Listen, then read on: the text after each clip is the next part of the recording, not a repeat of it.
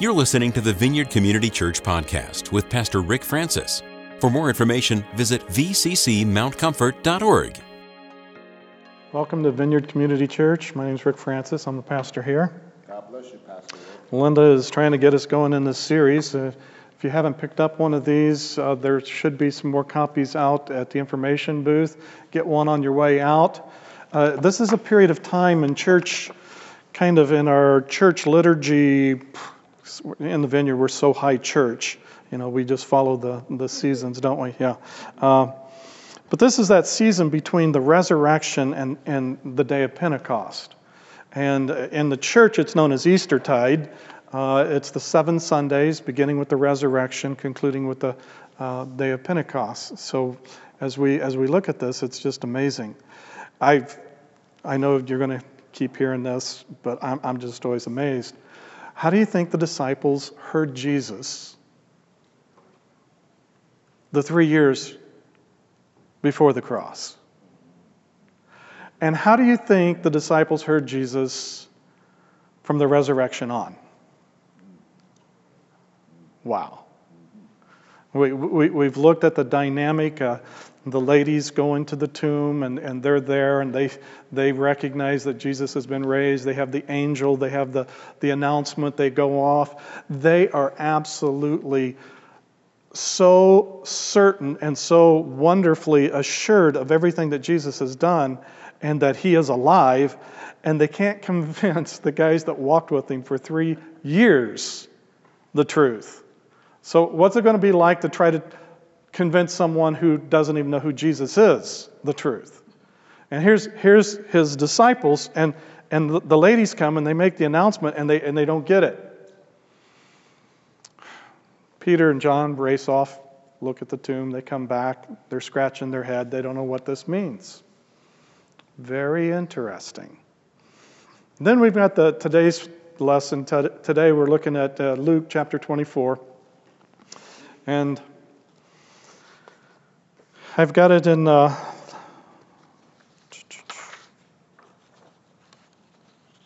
I've jumped all the way to slide 7, Sue, just so you're aware. Later that Sunday, 2 of Jesus' disciples were walking from Jerusalem to Emmaus, a journey of about 7 miles. They were in the midst of a discussion about all the events of the last few days when Jesus walked up and accompanied them in their journey. They were unaware that it was Jesus walking alongside them, for God had prevented them from recognizing him. Okay, we get one of the names in the text. It tells us that it's Cleopas, and that, you know, they're talking and they're going on, and they're even talking about some of the reports. They haven't seen Jesus yet, but they've heard some of those that have seen Jesus and what their testimony is. And so the whole world of the followers of Jesus who thought everything went down, the Messiah that they thought he was, had just been deflated with his death. And now it's like these little puffs of air trying to pump back up, and they're starting to get a clue, a picture. What's going on? But they're still dejected. They're still discouraged. They're still not in a place of joy yet, because they haven't personally seen the resurrected Jesus. So Jesus comes, and you know, this is an interesting study. Why is it that nobody recognized Jesus? Why is it that they don't see him? Well, sometimes they're saying that some of the studies are talking about what happens to the brain, and that the brain tells the eyes what they're seeing. And it was like, interesting study. And so if in your understanding, in your head, you believe that Jesus has died and that he's in the tomb, and maybe somebody stole his body, but you're still convinced that, as far as you know, everyone who gets crucified and officially is dead after 3 days, they're still dead. And so I wonder if he came right in front of them and he was in full recognize, and they couldn't recognize him because they mentally are thinking that Jesus is dead. I don't know if I buy that theory, but it was an interesting theory. I thought, well, that's interesting. I think if I saw a dead person and he still looked like he looked like the last time I saw him, or fairly in some kind of recent form, I think I would recognize him. But they didn't. Now, I'm with friends, and I've seen friends that I haven't seen since high school. And it's really interesting as I see them. You know, they've lost their hair. I can't believe that, you know. And some of them have put on like 30, 40, 50 pounds, you know, and their face is a little different. But when they speak, I know that voice. I hear that, and I recognize that. And it's like if Jesus was so marred from the crucifixion, I think they would have recognized all the disfiguration of someone who's been crucified. He engages them in conversation for 7 miles. I think they would recognize his voice. If they've been listening to him for 3 years, don't you think they would, oh, that sounds like Jesus? Especially when he started opening up the scriptures and their hearts start to become strangely warm, if we like John Wesley type of, or King James, heart burned within, you know. I think the New Living Translation has, and their heart was strangely warm, you know, as Jesus was talking. So you have his voice, you have his appearance. Maybe he had the Jedi hood over, and it was so there that they couldn't see in the shadows of his face, you know, and so they couldn't see who. 7 miles, though. 7 miles. They didn't recognize him. There has to be something almost supernatural in the inability to realize it's Jesus until the time of revelation. And it seems like, you know, we have forces that are constantly working against us, trying to keep us from seeing Jesus. We have the kingdom of darkness and the enemy and all his emissaries that are out there trying to clog us with disbelief and doubt and confusion and fear and worry and shame and condemnation to where we don't even want to lift our head up in his presence. So when we're like this, it's really hard to see who's over here when we've got all this shame in our eyes. So we got a lot of things that are working against us that's trying to keep us from seeing Jesus. But here it's almost supernatural because they recognize him in the breaking of the bread. Now, do you think Jesus had a unique way of breaking bread? I mean, you know, is there something like a secret handshake that you have so you know who's in the group and all this kind of stuff? Because is there something about how he breaks bread that's just... I don't really think it was how he broke bread. I think it was as he was breaking the bread, the revelation came. They saw him. And there's something amazing about how Jesus breaks bread, and especially when he shares it with his disciples. And we're going to break bread in a little bit and experience that as well. But seeing Jesus, seeing him as he is, seeing him for who he is, that sounds simple, doesn't it? Sure does. And yet I find that in my 62 years of life, it hasn't always been simple. I remember as a little child in Sunday school, seeing Jesus as the good shepherd who carries the little lammies on his shoulder. And he goes out and finds the one that got lost or is in the thicket or, you know, is hurt, harmed, whatever, or maybe just flat out rebellious. But he goes and he brings it back to the flock. And I remember when I was hitting about 14, 15, that Jesus just didn't fit in my world.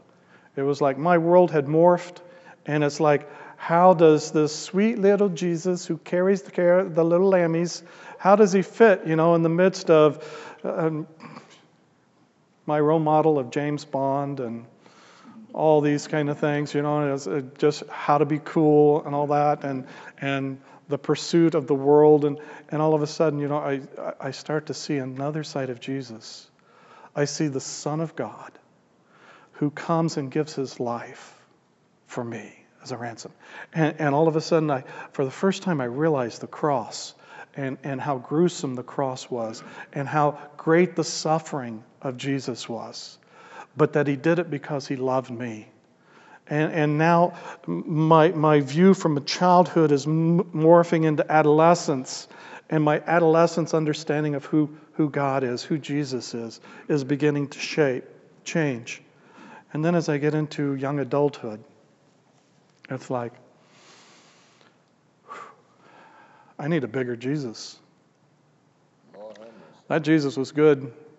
Helped me understand, what it is to serve. But man, at this point, when you get married, as a good friend of mine used to say, you want to get married? Prepare to die. It's like, oh, okay. And I realize that as I enter into this level, there is something about Jesus I need to understand, because there is sacrifice. I mean, marriage is the crucible that God uses to deal with the last ounce of selfishness and self-centeredness and all of that stuff. And he just starts taking the mortar and the pedestal, and he's anybody getting grounded today? We're going to see how fine we can get this,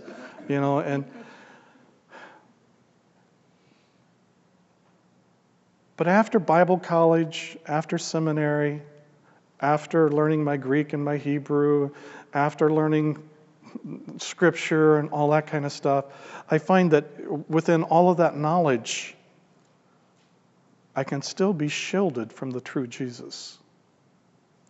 I can still not see him for as he truly is. We need God to see God. We need God to come to us if we're ever going to see God for how he truly is. And so Jesus sent the Holy Spirit.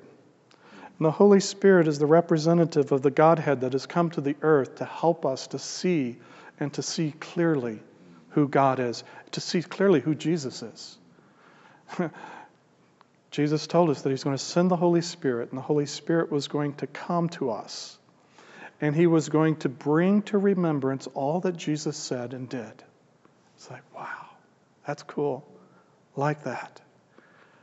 It's amazing when he does that. Have you ever noticed the timing of the Lord on those things? I find that usually when I get reminded of what Jesus said and did, it's right after I've violated something that he said and did. It's kind of like, oh, okay. After being very rude at the service station, God speaks. Don't you love it when he speaks? Just love it when God speaks. Everybody love to hear the voice of the Lord? We love that. Just, oh Lord, speak, speak, speak, speak, speak. But I find usually the clearest that he speaks to me is right after I violated something, that he wants to bring just a loving word of correction. And so he goes back and he says, are you serious? Do you really want to hear me? Do you want to hear, and are you going to obey when I speak to you? And I remember the day that I said yes. Think that one through a time or two before you say yes. Because when you say yes, he'll speak. And he did. He said, I want you to turn the car around. I want you to go back to the service station, and I want you to ask for forgiveness for the way you treated and the way you spoke. And I thought, oh, Jesus, I love you. Send me to Africa, I will go. I will be your suffering servant to Vietnam. Wherever you want me to go, Lord, I'll go. China. But you don't want me to go back to the 76 gas station, do you? Really? Seriously? Oh, yeah. I find that the clearest I ever hear God is when I've got to go do something because of what I did. Know his voice. As you obey what you heard, the last thing he said, it prepares you for the next word that he's going to speak. I find a lot of times that all of a sudden my filter, my ears are kind of filled with wax, and I can't hear the Lord as well as I want to hear the Lord. And when I really get quiet and I get before the Holy Spirit, He kind of reminds me that there's still something on the table that I haven't taken action on. Like the last time He spoke. Oh, I see some heads. Somebody knows what I'm talking about. And so when we go back, and it's almost like, parliamentary procedure, and we deal with unfinished business, and we go through that, and we bring that all caught up, and we've repented, and we've gone, and we've made restitution, we've done whatever we needed to do to make that right in our hearts and with Him, then all of a sudden we've got a clear channel to hear again. Now, if you haven't heard God, and right now the enemy's just jumping all over you, it may not be because you've been disobedient. Okay, don't take that. It may not be because there's unfinished business. Could be another issue. The reasons why we don't hear the Lord is very complex. But these are some of the simple things that I want to share with you when I look at how do we see Jesus with the eyes so that we see Him as He truly is. Holy Spirit's the number one agent to help us to see Him. And so we want to see Him, and we want to see Him clearly. We don't want to go through life and walk 7 miles and not realize that it was Jesus. I'm going to jump to 1 Corinthians chapter 2. You'll have a couple verses will be up on the slides, but I'm going to look at a few more than what I've actually prepared to put up there. Here Paul's talking, and he's saying in verse 9, chapter 2 of 1 Corinthians, "However, as it is written, no eye has seen, no ear has heard, no mind has conceived what God has prepared for those who love Him." But, here's the contrast. God has revealed it to us by His Spirit.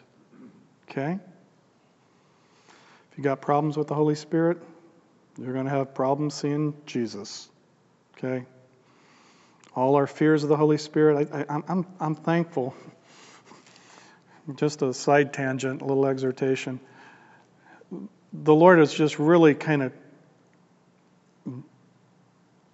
been showing me all the different things that I can gain without striving just by inheritance. The inheritance of what Jesus has done, the inheritance of what others who have gone before me have done.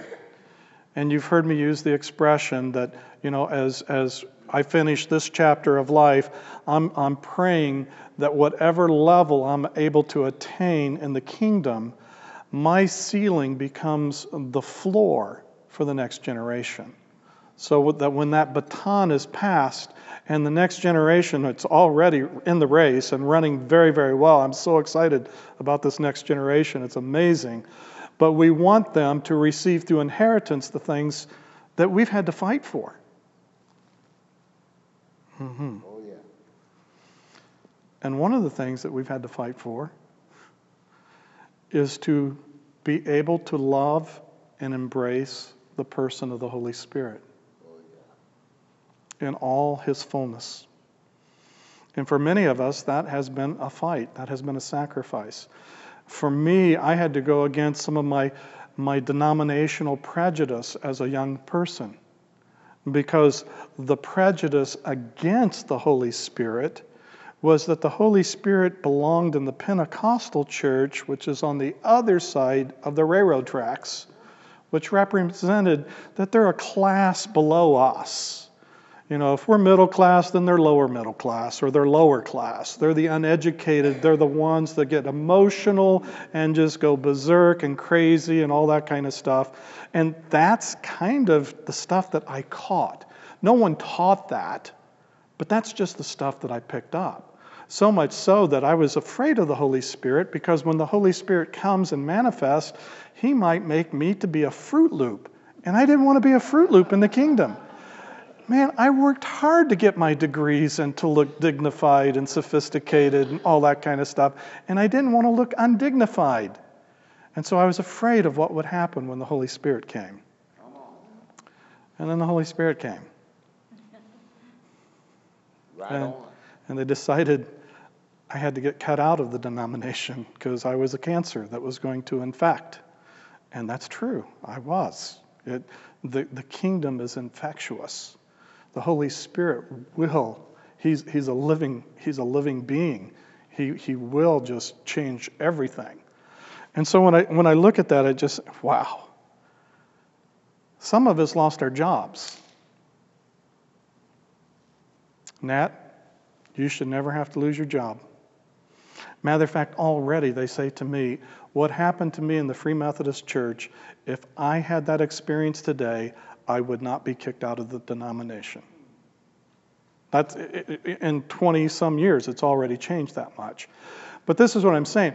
We've had to contend for some things, and as we receive those through inheritance, then we get to go for more. Because as we see, it's the Spirit of God that reveals God. Okay, so let me go back to reading the scripture. Okay?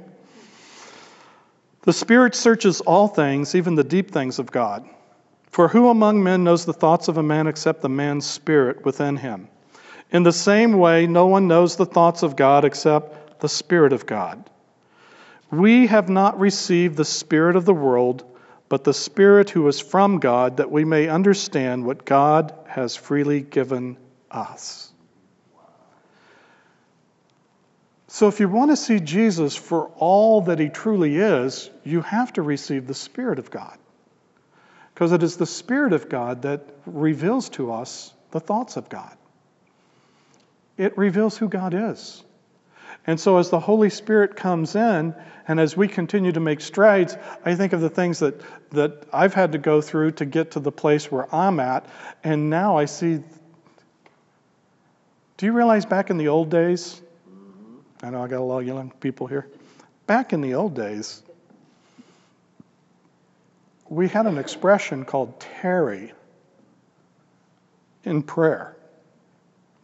And some people would tarry before the Lord, seeking the baptism of the Holy Spirit, and they would have to tarry for days and weeks and months before they would receive what the Holy Spirit. Now, I don't know anybody that tarries. It's almost like when somebody wants to receive the fullness of the Holy Spirit, it just seems to... I'm thinking, why is that? Well, a lot of it has to do with what goes up here. We got so many filters, we got so many different ways in which we try to categorize and try to contain and control God, that oftentimes these are the things that are the huge restrictors. That's why as fellow believers, we can believe with our head all sorts of wonderful theological truths about who Jesus is and about who God is, but the way in which we live is another thing. Because we usually live from our heart. We live from where our heart is. And if our heart is filled with fear, just listen to yourself talk. I know I had to catch myself. I'd be talking to somebody and say, yeah, I'm afraid that's not going to, I'm afraid that line's going to close, so I'm going to go. Well, I'm afraid that, Golden State's not going to win. I'm afraid, And so all of a sudden, I was amazed at how often I'm afraid was in my vocabulary. I'm afraid not to tithe. Huh? Fear shouldn't be the motivation of our giving, okay? It's interesting how we get a fear-based relationship with God instead of a love-based relationship with God. And God wants us to know a love-based relationship with Him because He is love. And if we're going to relate to love, it's nice if we have some love in us and we're starting to reciprocate. We're starting to give expression to that. So here we go. What God has freely given us. I'm still trying to understand everything He's freely given us. When you get into Ephesians and you get into the chapter 1 and you start understanding the blessings in the heavenly realms that are ours, and I'm just thinking, oh, Lord. And you get these prophetic folks that say, well, the Lord showed me, blah, blah, blah, and they start talking. And sometimes I've heard them speak of, in a person's kind of blessing bin that was supposed to be imported to earth that never got there. All these incredible things were just up there lying around because they've never been learned how to be appropriated down here. And I say, oh, Lord, I want to know everything that's been freely given to me, everything that's the inheritances. And I got to confess, in listening to some of these guys that are walking in levels and intimacy that I long to walk in, and as I hear them walk and I realize that they're fourth, fifth, sixth generation in the kingdom of God, of men who have pursued God, not just a nominal Christianity, but pioneers that have just pursued pressing into what the kingdom has. And then all of a sudden I see their lives and I see all the stuff that they've just received through inheritances of their great-great-grandfather, the great-grandfather, the grandfather, the father, coming down to them, and all of that flow. And I just thought, Lord, I am jealous. I am really jealous. Some of these guys have received so much, and my dad and mom got saved the same time I did, and so there is a sense in which I received something of a blessing from my father, but we're still kind of like first generation in the kingdom. And the Holy Spirit said, do you not know that this is yours too? I thought, how? How do I get this? What do I do? He says, anything that we have given to someone else through the line of theirs, when you honor them, you position yourself to be able to receive the inheritances that have been passed down that line. I thought, honor is extremely important in the kingdom. And so as we learned how to honor, instead of think critically, that's kind of how we do education here in America. We develop critical thinkers. And so forever I could tell you why I didn't agree with this stream in the kingdom and why I didn't agree with this stream in the kingdom, because theologically our distinctives are just a little more. Instead of saying, oh Lord, I want to honor this stream so that I can receive from you everything that you want to bless me and pass on from this stream to me. And I go both realms. I'll go to the ones that don't even like the Holy Spirit. Sometimes I call them the fighting fundamentalist. They know their Bible, but they know it because they want to beat you up with it, and they want to win all the arguments with what they know of the Scripture. But I want to receive their passion for the Word. I want to position myself where I honor them and I say, Lord, I thank you that whatever their motives are, they have a passion for your Word that I don't see all the time in other streams of the body of Christ. They don't have that passion. And then another stream that they probably wouldn't appreciate, is some of the extreme Pentecostals. Wow. But when we honor them and everything in between, we're able to receive inheritances from those streams. That's a good word right there. Oh, yes. You pray about that, talk to Jesus about that, see what he says to you about that, and see if you can't get some inheritance. I think it'd be good. I think it'd be really, really good. That's what I've been doing, and I'm just saying, Lord, I want more. I want more. And so I've learned that the way of the kingdom is humility and honor. And when we humble ourselves and we honor those that have gone before, we're able to receive. Biblically, if you receive a prophet in the name of a prophet, you receive a prophet's reward. You inherit what the prophet has to come to give and to display. So honor. I don't care if the prophet's theology is all whacked out, but if he's a man that hears from God or a woman that hears from God and they're able to release something, praise the Lord. You have the Holy Spirit who will help you so you don't get, I don't know what the word is, tainted, whatever. You just receive what the Lord wants to bring through that line for you at that moment in time and space. Okay? I haven't had to go to be a Baptist fighting Fundy or an extreme Pentecostal, although I'm trying to be a little more extreme than I used to be. But, I'm still me, but I want to receive everything that the Spirit of God wants to release through all the different ways that He's manifested in the earth. Okay, where am I? Back at the ranch. This is what we speak, not in words taught us by human wisdom, but in words taught by the Spirit, expressing spiritual truths and spiritual words. The man without the Spirit does not accept the things that come from the Spirit, for they are foolishness to him. And he cannot understand them because they are spiritually discerned.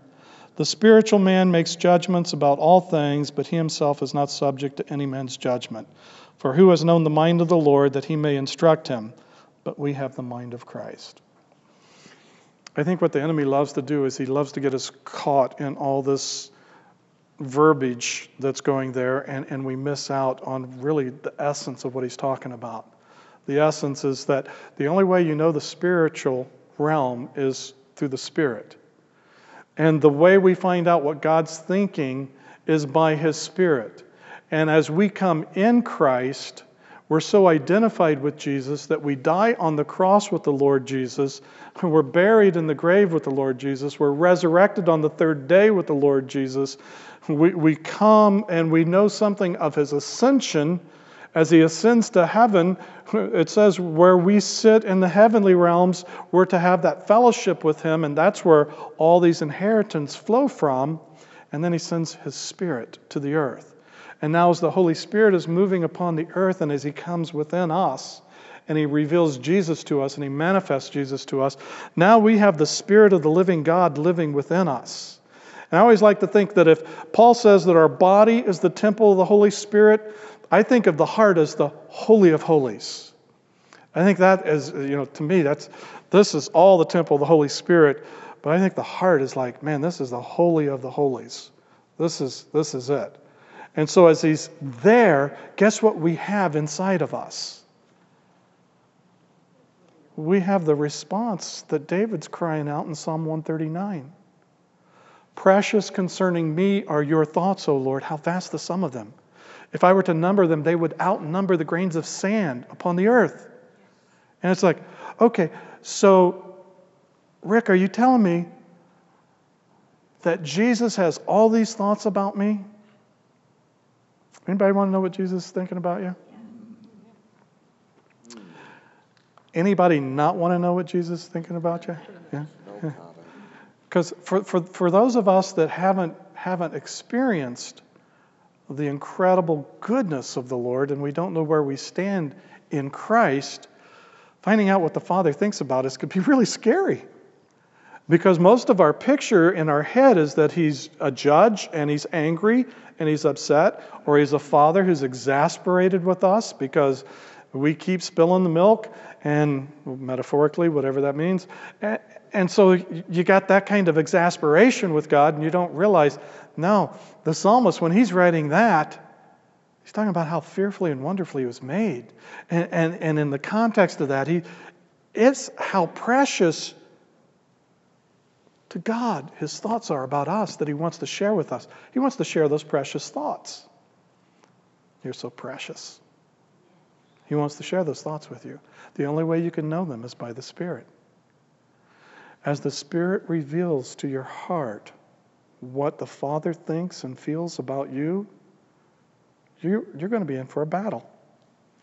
One, the head will say, don't go there, don't go there, don't go there, you go there. You're going to find he loves everybody else, but he's really upset with you.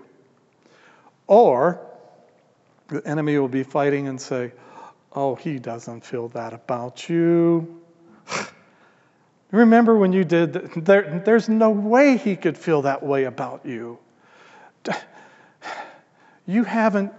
And you just start filling in the blanks, and all of a sudden, he will challenge every beautiful, loving, gracious, precious thought that bubbles up from his spirit to your spirit, and you have an opportunity to either believe the truth or believe the one who's saying, that can't be you. Have you had those times when the Spirit's bubbling something up? Man, I get thoughts, and they come completely out of another arena. And I'm thinking about this, and all of a sudden I get ambushed with a loving thought from God. And it's like, whoa. And when it happens, I've got to say, that's the Lord. That's too good to be my thought. I don't think that deeply. I don't think that profoundly. That is amazing. And you take it and you embrace it and you meditate on it. You receive it. And let the precious, good thoughts that he has about you continue to manifest in your life. Okay? Now, he's wanting to share something unique for you today. And somewhere between the time we started church and the time it ends, you should have it.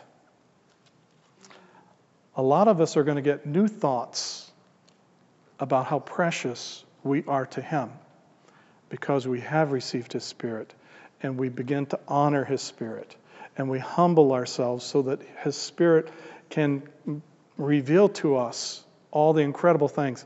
But as we come to the table of the Lord today and receive the elements that represent his body and his blood, very powerful expression, a means of grace, one of the sacraments that we still hold so deeply to.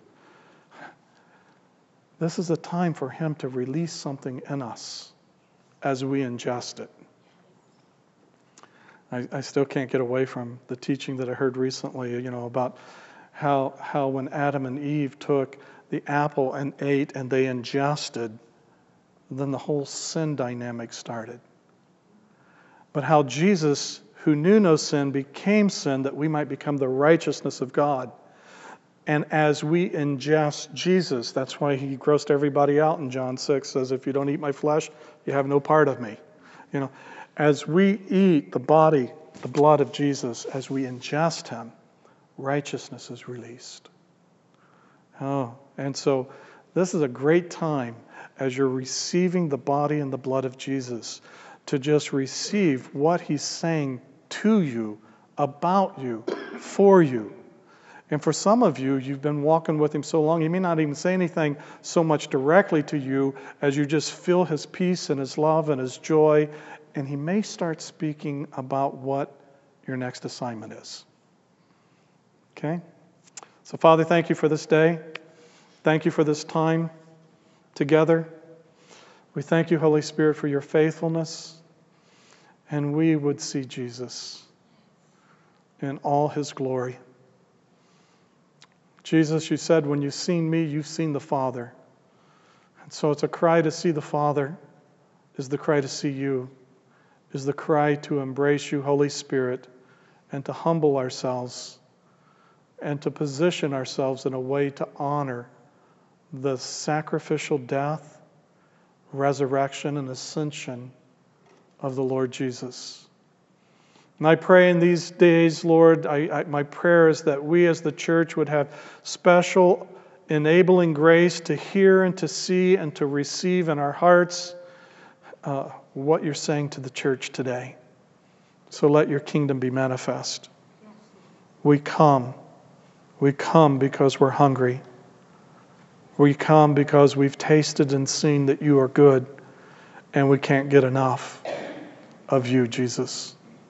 So come, Holy Spirit, serve up an incredible union with yourself, with Jesus, and with the Father.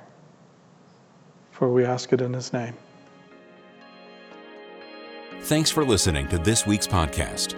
To receive more audio content from the Vineyard, click the subscribe button in iTunes.